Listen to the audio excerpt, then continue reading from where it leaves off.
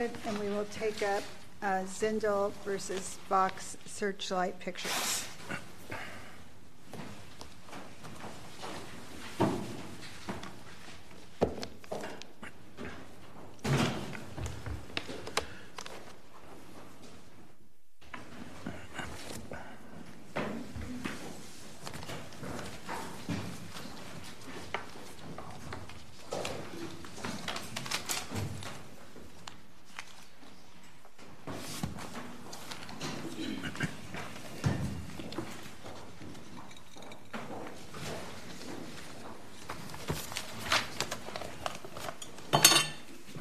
Good morning. May it please the court?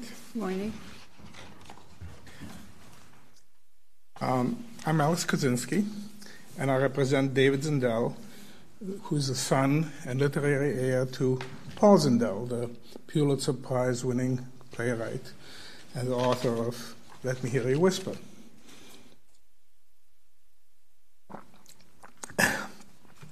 Dismissal of a complaint for lack of substantial similarity before any discovery is virtually unheard of. Indeed, this court has never affirmed the dismissal of a case alleging infringement of a literary work without discovery and a published opinion. That's not me speaking. This is from a concurrence in a decision by this court last year, reversing the very same district judge who dismissed the case here. The Astor White concurrence has a great deal of wisdom to it. I commend it to the court's attention. It is not published, but I suggest that it has great persuasive value.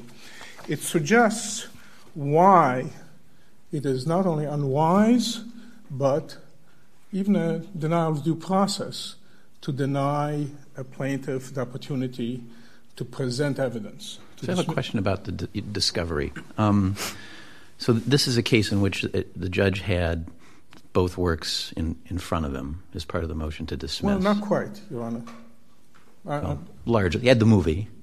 Had the movie. Had the script. Fair enough. Okay. And this is what Astor White talks about. It dealt with a treatment and explains why looking at the treatment is not the same as looking at the finished work. Well, here's my question, though. My question has to do with discovery. In the brief, both in the opening brief and the reply brief, there's a discussion about the possibility of expert testimony. And I'm trying to figure out, in this situation, what the expert testimony might involve.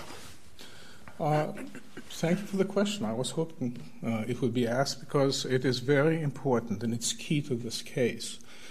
What we are doing here is comparing a full-fledged motion picture. You can see it on the screen. You can hear the dialogue to a script, and it's a script of a play, something that is presented on a stage.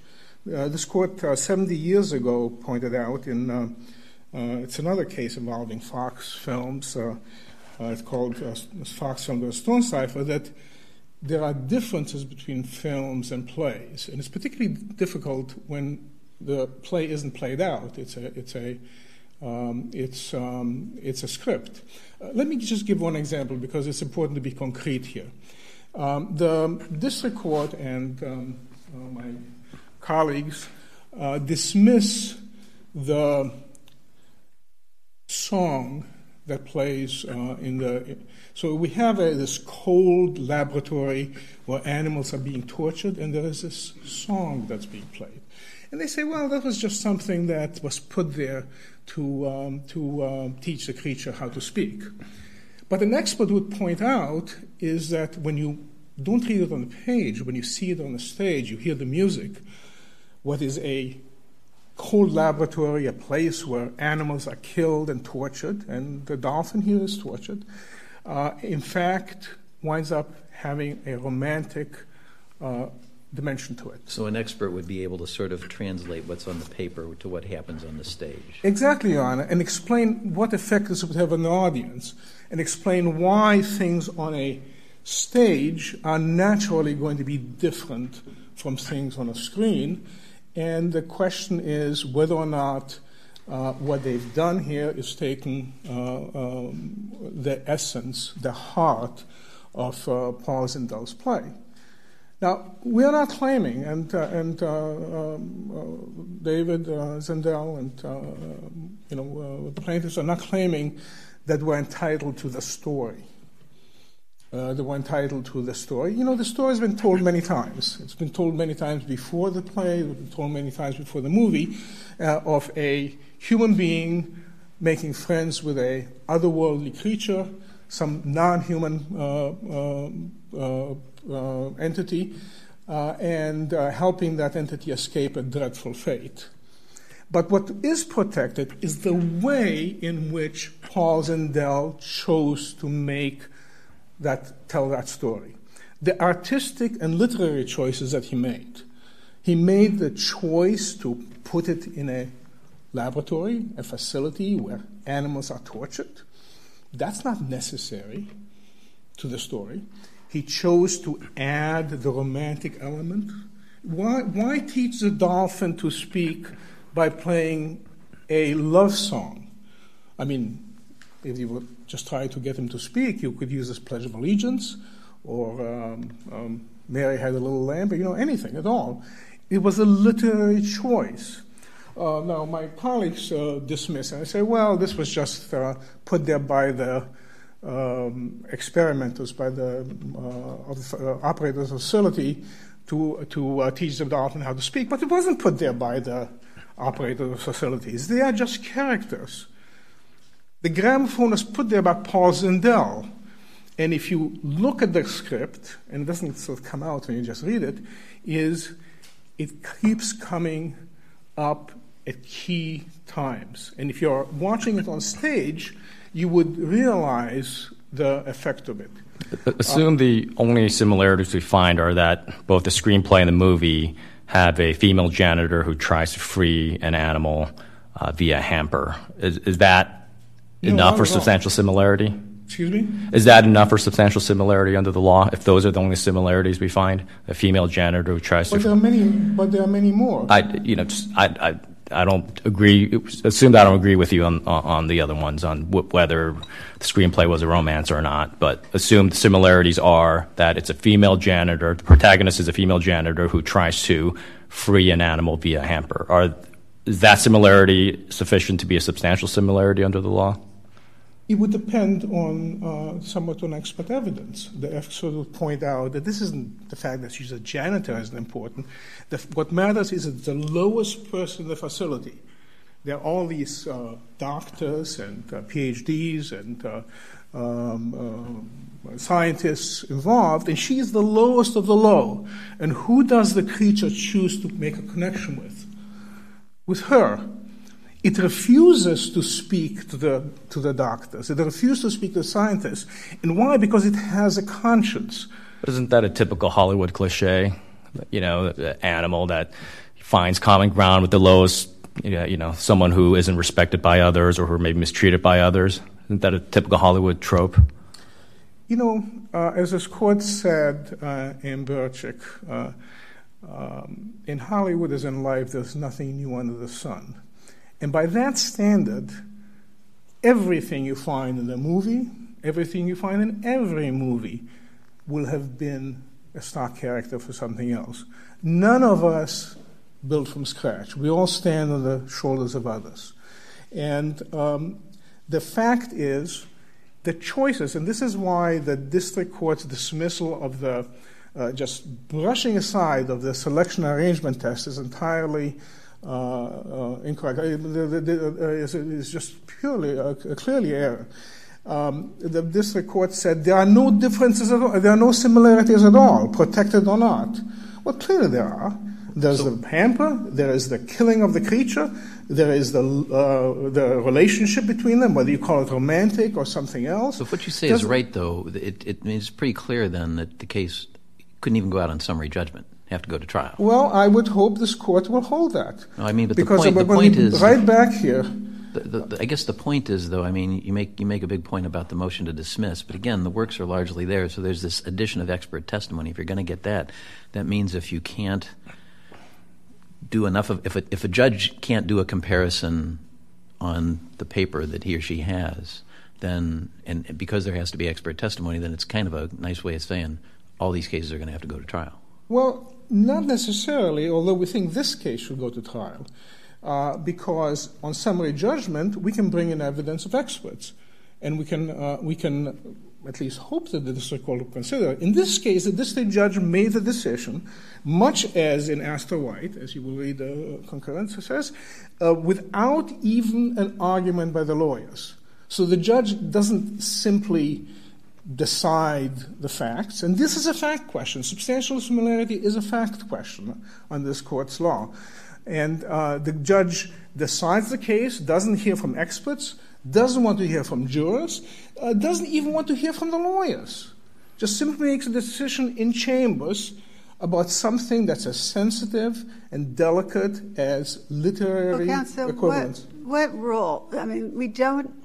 So it's only recently that we have this situation with district court judges sitting in their chambers with no expertise or knowledge of the film industry whatsoever, not even having the benefit of argument from counsel, and deciding things on a 12b6 motion when the standard is plausibility.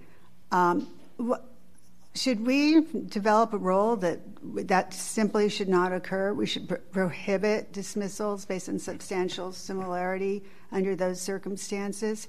I mean, there has to be. I mean, I look at this case and I look, at Astor White, and there must be some cases that are just so frivolous that they deserve to be dismissed at the 12b6 stage for failure to plausibly state a claim. But then there's others where it begins to get grayer. And I'm just seeing district courts just disposing of cases on the easiest ground available. And I think it's troubling me, but I don't know what rule is the right rule to have. I mean, Nimmer says, and I've always agreed, that even on grants of summary judgment should be extremely rare in this kind of a case. So grants of summary judgment are, a much higher standard that you have to meet than just plausibly stating a claim. That aspect of this case, counsel, really troubles me. I do not want to encourage district court judges to do this. But I don't know what role to make. This is a highly relevant observation, Your Honor.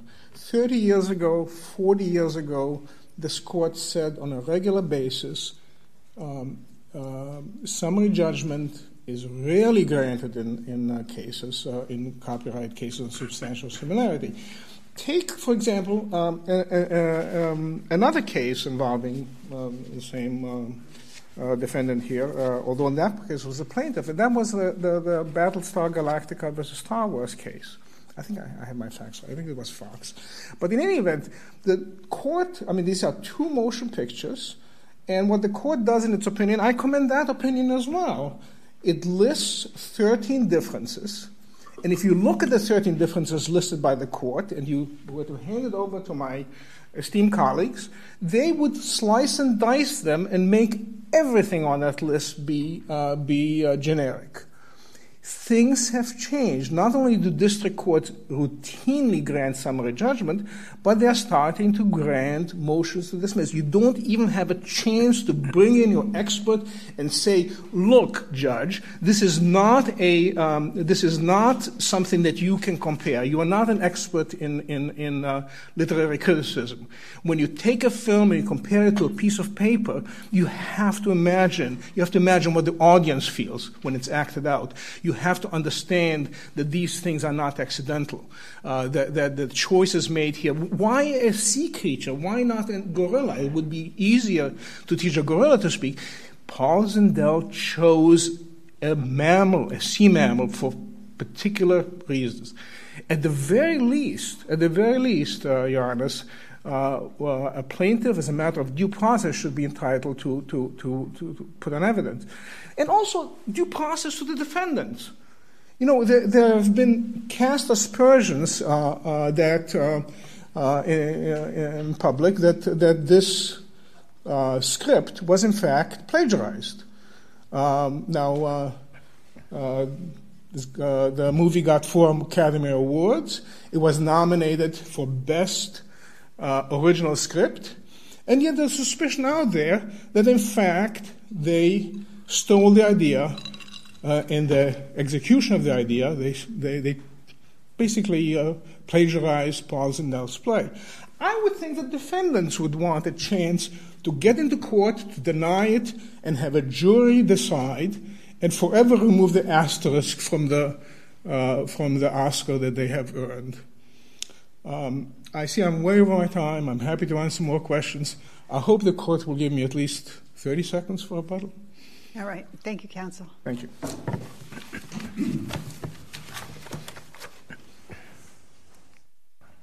Now, have you divided your time? Yes, we have, Your Honor. I'm going to take 10 minutes, and my co-counsel will take 5. All right. Thank you.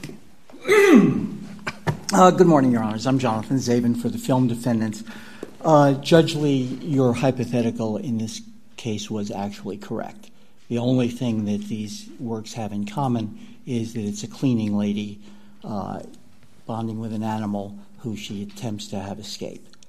What happened here, what the district court did, and I definitely want to discuss, Judge Wardlaw, your concerns with motion to dismiss. Well, I understand that the defendants in these cases, the people who you're representing, the institutions, the producers, the creators, they want to get rid of these things immediately. I practice enough in this area that I completely understand, but I do worry about the situation, and we don't have a published opinion. All the history of the Ninth Circuit, we do not have a published opinion affirming a dismissal at Rule 12b6 stage on substantial similarity grounds. I don't think you can cite one. Well, I think there are two. They're not in literary works. But they're not literary works. That is correct, Your Honor. One's photographs and one's something else. Was a map, Christensen in 1945. Something that's like, okay, you're not going to change this. No one can interpret that for you. I mean, it is what it is. But we're talking about literary works here where, obviously we have script to movie in this case. In Astor White, we had treatment to television series that had gone on for years. And Your Honor, I think it's kind of hubris for a district court judge to think they have enough knowledge and basis in film and theory, things that people go to school for, USC, UCLA, to learn all about, that they can just decide this on just a dismissal stage, except I think in rare cases where it's just obviously so frivolous, and that might be this case. But, Your Honor, if I might, one, I don't think this is the close case. But two, this circuit has been doing this successfully for many years. It's been done at the district court level, the substantial similarity. At summary judgment, successfully for literary works. No, and also at the district court level at the motion to dismiss level, which has been supported by this court in at least 4 admittedly unpublished decisions, but 4 different panels of this court have examined motions to dismiss of literary works. But they're not binding on us. And that is correct, Your Honor. What if we publish this one? Are. If we publish this one, what would be the rule that you would I think the recommend? Rule, if I might also suggest, 4 other circuits have published decisions on this point. The 2nd, the 3rd, the 7th, and 8th circuits familiar with have those all cases. said that the examination should be made and can be made at the motion to dismiss level. But it's very rare. And I would say it should be limited to the most frivolous of cases, because the standard at the Rule 12b6 stage is plausibility. Your Honor, I think that, among other things, that encourages the exact motion to dismiss are Twombly and Iqbal.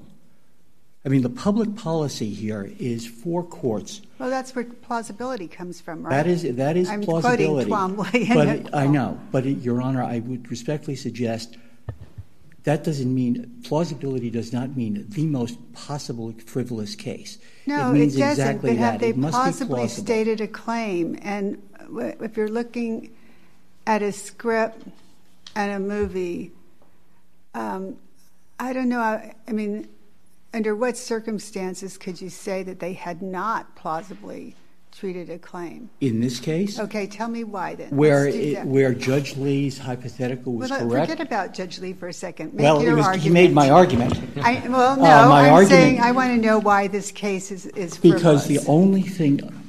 the only way that the plaintiff in this case has described similar elements, protectable elements, is, as the district court found, basically by mischaracterization.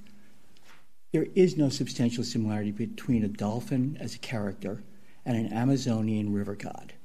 There is no substantial similarity of any protective element or any similarity at all, protectable or unprotectable, between the characters of Eliza and Helen.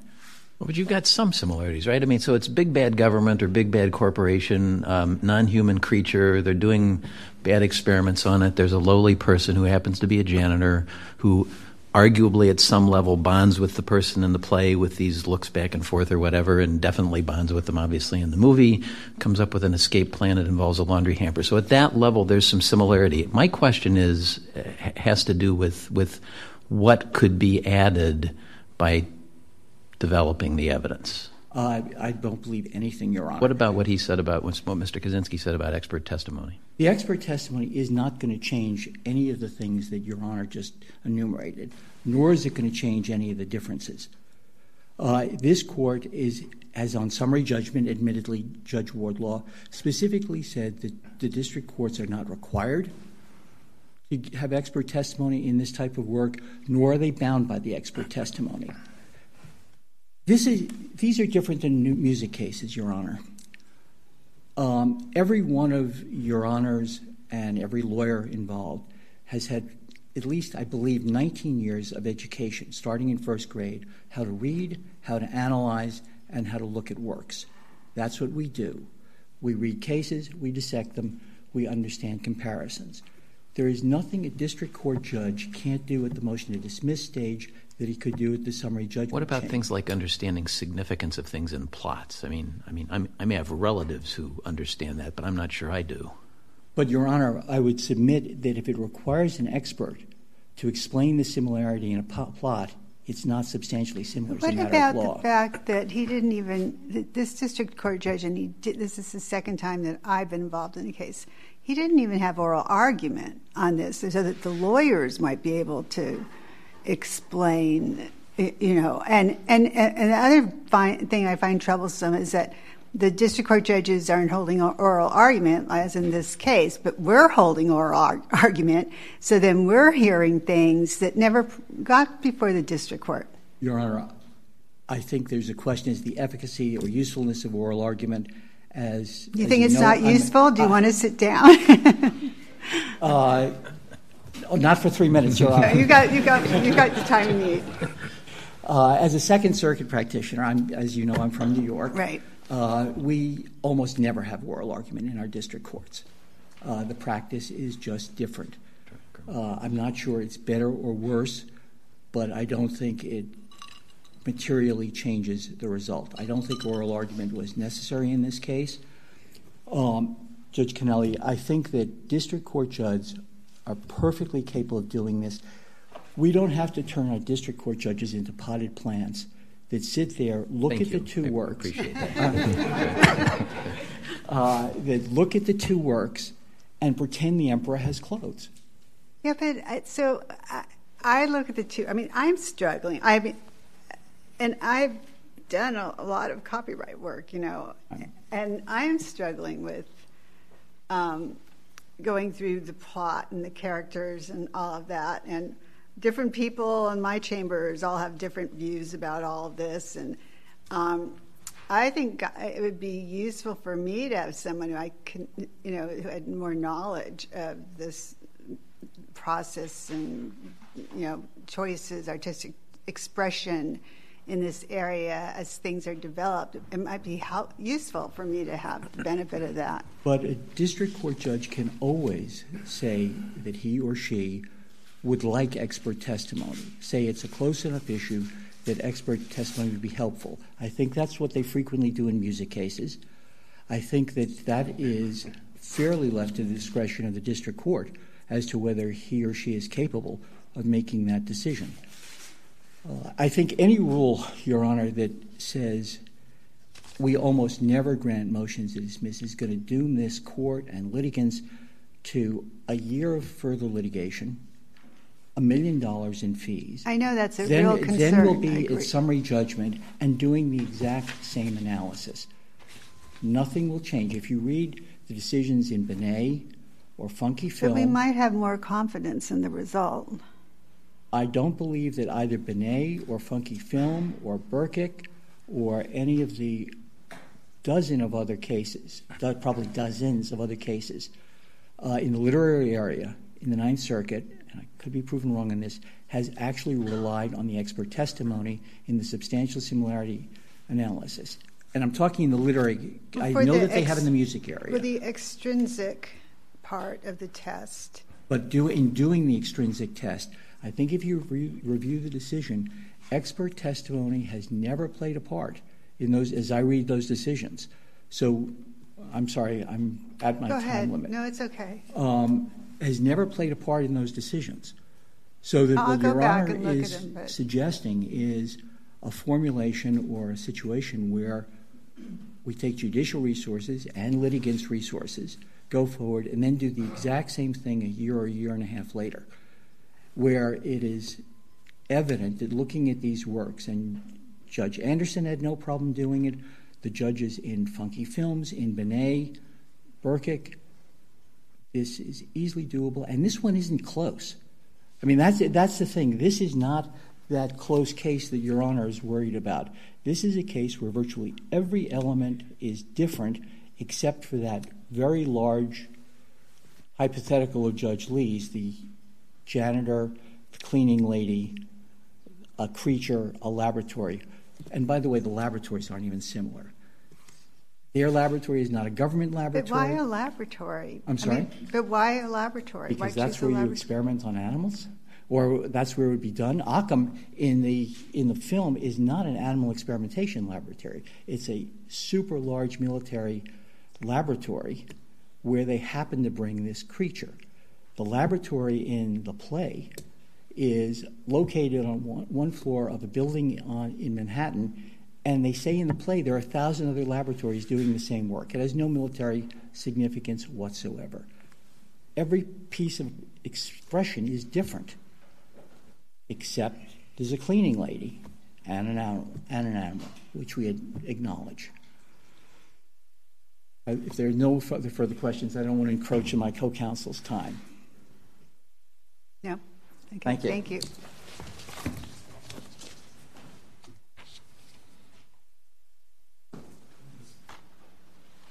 May it please the Court. One difference that is relevant to this Court in making its decision, because what of plaintiff's counsel has said is that you can't compare a play to a film. We respectfully disagree, and I adopt the argument presented by Mr. Zavin on behalf of the Fox defendants. But that's not even the situation when you talk about my client, Macmillan, which published a book. It is not a visual work. It is a written work that can be compared easily when you look at the elements. Counsel, do we have the book in front of us? It has been submitted, Your Honor. It was in the district court, and we submitted it as well to the circuit. Okay. All right. Thank you. It's a more than 300-page book that goes into great detail, not only about the backstory of each of the characters that makes more relevant how the differences play out between and among them, but also about the plot that has a lot of other elements in it that are not in the either 7-page or 34-page play of the plaintiffs. The counsel for the plaintiffs want you to ignore those differences, which respectfully is not what the law says. The court is to determine substantial similarity of protected expression, but you have to also consider the things that are different. The fact that they're both women that are the protagonists in both the play and the book does not mean that that's where the court stops, that similarity somehow ends the equation. You look at all the differences between those two characters in evaluating that particular element under the extrinsic test. And the fact is that Eliza is not even completely human, which comes out in various parts in the book, but especially at the ending of the book when it's revealed that she is the same or similar to the creature in the lab. Well, I'm not sure that's all that obvious. I mean, I could go two ways. The concern I have here is that these things seem to be questions of degrees. I mean, okay, these things have some similarity, you say, at this very kind of conceptual level and a few details, and The plaintiff says it's the opposite, and there's a lot of ground in between that. And I guess my concern, I'm just trying to grapple with dealing with this on a 12b6 motion as opposed to summary judgment when it's a question of degree. Your Honor, if we were talking about something that was nebulous or ambiguous, that might be a more difficult problem. But judges decide 12b6 motions all the time in a wide variety of cases that present complex issues, whether it's a defamation case or a copyright case or even an antitrust case. Here you have an objective set of criteria that the court uses to compare one work with another. That's an interesting thing, too, because I've thought about this case a lot. I mean, obviously it's interesting, but I know we have, the Ninth Circuit has a set of objective criteria, but when you think about applying them, I think what we're doing is everybody's subjectively applying them based on their own experiences, their own views, and it transforms this test into something that's highly subjective. I'm sure that the three of us sitting right here have different views about the degrees of similarity of this play. So it's not really, I know we try to make this particular test objective, but it can't help but be divorced from the subjective realm of experience of this particular one judge without oral argument applying these so-called objective factors. The factors themselves, Your Honor, and I understand the struggle if the test were simply, is it at all similar? That would be a very different equation, but that's not the test. The test is whether it is substantially similar, looking only at protected expression. And when you carve out the things that are simply the idea of having a janitor who wants to save an animal from a research lab, that idea, plaintiff's counsel acknowledges, is not protected by copyright law. So then you look at what the specific extrinsic... The janitor part might be. I mean, I think the story about someone, even, a scientist who's working in there, I mean, I saw something like that on Veronica Mars recently, but that story, saving an animal that's being, but that it is the lowliest person in the hierarchy. Free Willy, right? Free Willy. Free Willy, is another one, right? Exactly. But the things that are different about that particular character, you can say, well, it's a janitor, so that is a similarity. But the particular characters of Helen and Eliza are very different. Eliza would not have been a character that could have existed in the film or in the book at a higher level because she cannot speak. She has certain things that limit her, particularly when this is all set in the 1960s, that would have limited that character. But the fact that she cannot speak is relevant to the creature that she actually is, which you discover little bits along the way, but discover most specifically at the end of the book and at the end of the film when she is finally reunited with the creature underwater. But that's not the first time that those differences are mentioned, either in the book or in the film. Can I ask you one question? Is the book in the same position as the film? I mean, does what happens with respect to the film rise or fall with the book? No, Your Honor, and with due respect to my co-counsel, certainly if the Fox defendants win, then Macmillan would win as well, because the plaintiff has not pointed to any similarities that they claim are in the book that are not in the film. But the book has many differences that make it a stronger case for finding no substantial similarity of protected expression. So if anything, the book has many more things that the court could point to that illustrate the differences, both in character, in plot, in sequence of events. Just to use the plaintiff's example of selection and arrangement, if you're looking at the sequence of events as they play out in one work versus the other, the book is very different from the play. It skips back and forth between periods of time. It skips back and forth between different settings. It starts with the whole backstory about the creature being hunted and then finally captured in the Amazon jungle, a very different starting place than the play, and it ends in a very different ending place than the play. But the description of the characters and the backstory that each of them have illustrate more fully why those are different characters and not similar or let alone substantially similar characters. Excuse me 1 second. Ms. Gurul, would you stop the blinking? Thank you.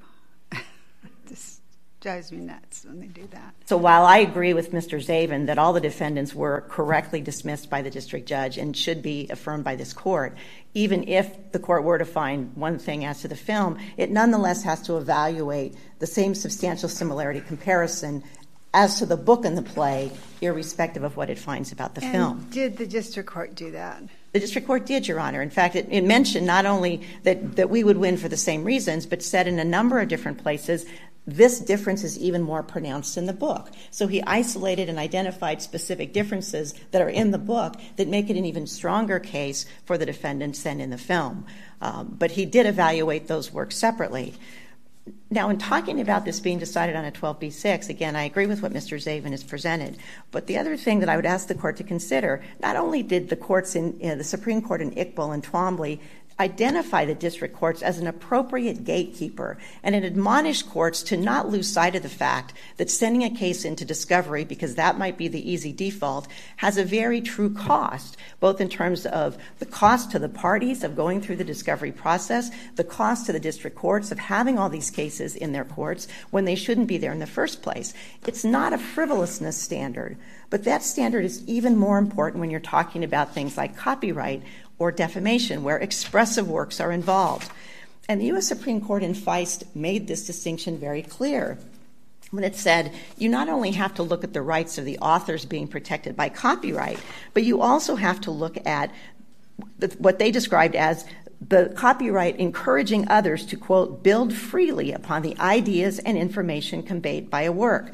This principle, known as the idea expression or fact expression dichotomy, applies to all works of authorship.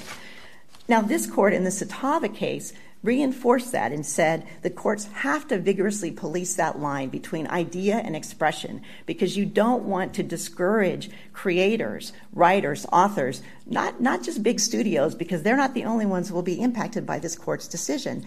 All manner of producers, all manner of writers and authors will be influenced and affected as well. And you have to carefully police that line so that those people's rights, as this court said, can make use of ideas that properly belong to us all. You have a general idea here. It's being described in the book and in the play in very different ways, with different characters and different plots and different settings, different elements that go into each of those works.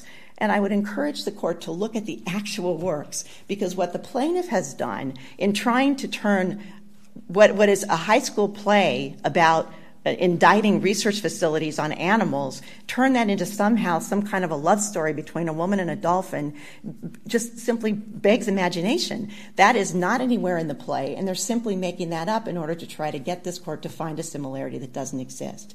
We'd ask the court to evaluate the actual works, and based on that evaluation, we think that you'll find that the district court acted appropriately. Thank you, counsel. Thank you. Both counsel have gone over, so take a few minutes. First of all, this idea that the book, somehow the movie could infringe, but the book not, it's just nonsense. I mean, come on. It's the same story. They took the heart of my client's story. I mean, they took it and they put it in the movie. You can't avoid copyright infringement by adding something at the beginning, something at the end. I mean, it's just nonsense. Counsel can't believe that. Second point I did want to answer Judge Canale's question about what experts can do, because there are many answers in the record, and I didn't think of all of them. But let me give you one other example. We have alleged in the complaint that in making the movie, the sound, the sound engineer used dolphin sounds for the creature. And designer, they used the person who designs costume and so on, the movements, used dolphin movements. So an expert could explain the significance of dolphins. This is not just a fish in the sea. Sure, Helen thinks it's a fish, but she's an educator that, no, this is a sea mammal. And the significance that we have kinship, the play tells us, with the sea mammal, which is different from other animals. That is significant. Now, counsel worries about the costs of litigation, but there are rights involved here on both sides. Feist Communications, the copyright is a constitutional right as well. And there are copyrights, there are rights on both sides. And a plaintiff that asserts a right, there's been no challenge to the copyright, there's been even no denial that, in fact, there's been copying, should be entitled to bring in evidence. The case would look very different if, upon taking depositions and bringing in experts, what we found out was that Mr. Del Toro and Mr. Krause sat there with a copy of the script, and they said, boy, this is a pretty good story. How can we adapt it for an adult audience? It's written for children. Obviously, they can't be R rating in there. They can't have the sex and all that stuff. But there is an adult story here. So let's take as much as we can from this really great story, the story that has been celebrated, that school children all over the United States at one point were taught in school, by the thousands. Let's turn it into an adult story and take as much as we can. The case would look very different than this sort of vague denial by counsel. Oh, we don't admit copying, we deny this copying. But they're not witnesses. They weren't there. Well, there's very good evidence that, in fact... One of the concerns I've got on the other side, not all these cases... I'm a district judge, obviously. Not all these cases get up to appeal. And we don't have as many as Chicago as you got on the left and the right coasts, obviously. But I have, over the years, had a decent number of pro se copyright cases where somebody sues a movie or a book saying, well, I had this idea, you somehow got it and took it. And I guess I'm concerned about, and I don't want to denigrate pro se cases, obviously, but I'm concerned about something that says you can never dismiss one of these cases under 12b-6, and I'm trying to figure out, as the other judges are, obviously, where the line is. It used to be that this court said rarely grant summary judgment, wasn't even thought of. The idea that you would dismiss without a chance to put on evidence, without a chance to examine the defendants about what it is they in fact took, without putting in experts, in a way it's a denial of due process. Let me just to show how much things have changed. Let me quote from the picture, the case that 20th Century Fox won in 1983. Wow, that was a long time ago. And the list of similarities the court listed. And, just imagine what they would do with this today. They'd say, the central conflict of the story is a war between the galaxy's democratic and totalitarian forces. Wow, that's novel, right? In Star Wars, the young hero's father had been the leader of the democratic forces, and the present leader of the democratic forces is a father figure to the young hero in Battlestar Galactica. The leader of the democratic forces is an older, wise man. All of these things, none of this is new. This is not a frivolous case. This is a serious case. We have alleged in the complaint that the reason Mr. Zindel, David Zindel, came to watch the movie and to think about the lawsuit is there was an avalanche of comments on the internet with people saying, "Hey, I saw this play I learned this play. I saw this play in 8th grade, and now 40 years later, I still remember it. It left such an impact on me, and to me, it looks. These are lay people. These are not people who have a stake in the outcome. This looks to me like the heart of the story was taken by The Shape of Water. I would think that they would want to clear that up. With so much commentary about it, with Oscars having been nominated for an Oscar for a Best Original Play, not adapted play, original script rather, I would think that they would want to have a chance to say, no, we didn't sit there with that script and steal the best parts of it.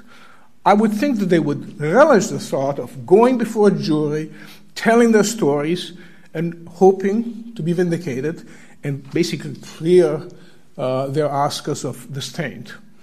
Right, counsel, you're well over time. I'm grateful for the time you've given me, and thank you. One more item. I hope if this court does send it back, it at least consider sending it to a different district judge. I cast no aspersions on the fairness and impartiality of my classmate, Judge Anderson, UCLA grad, but he's made up his mind.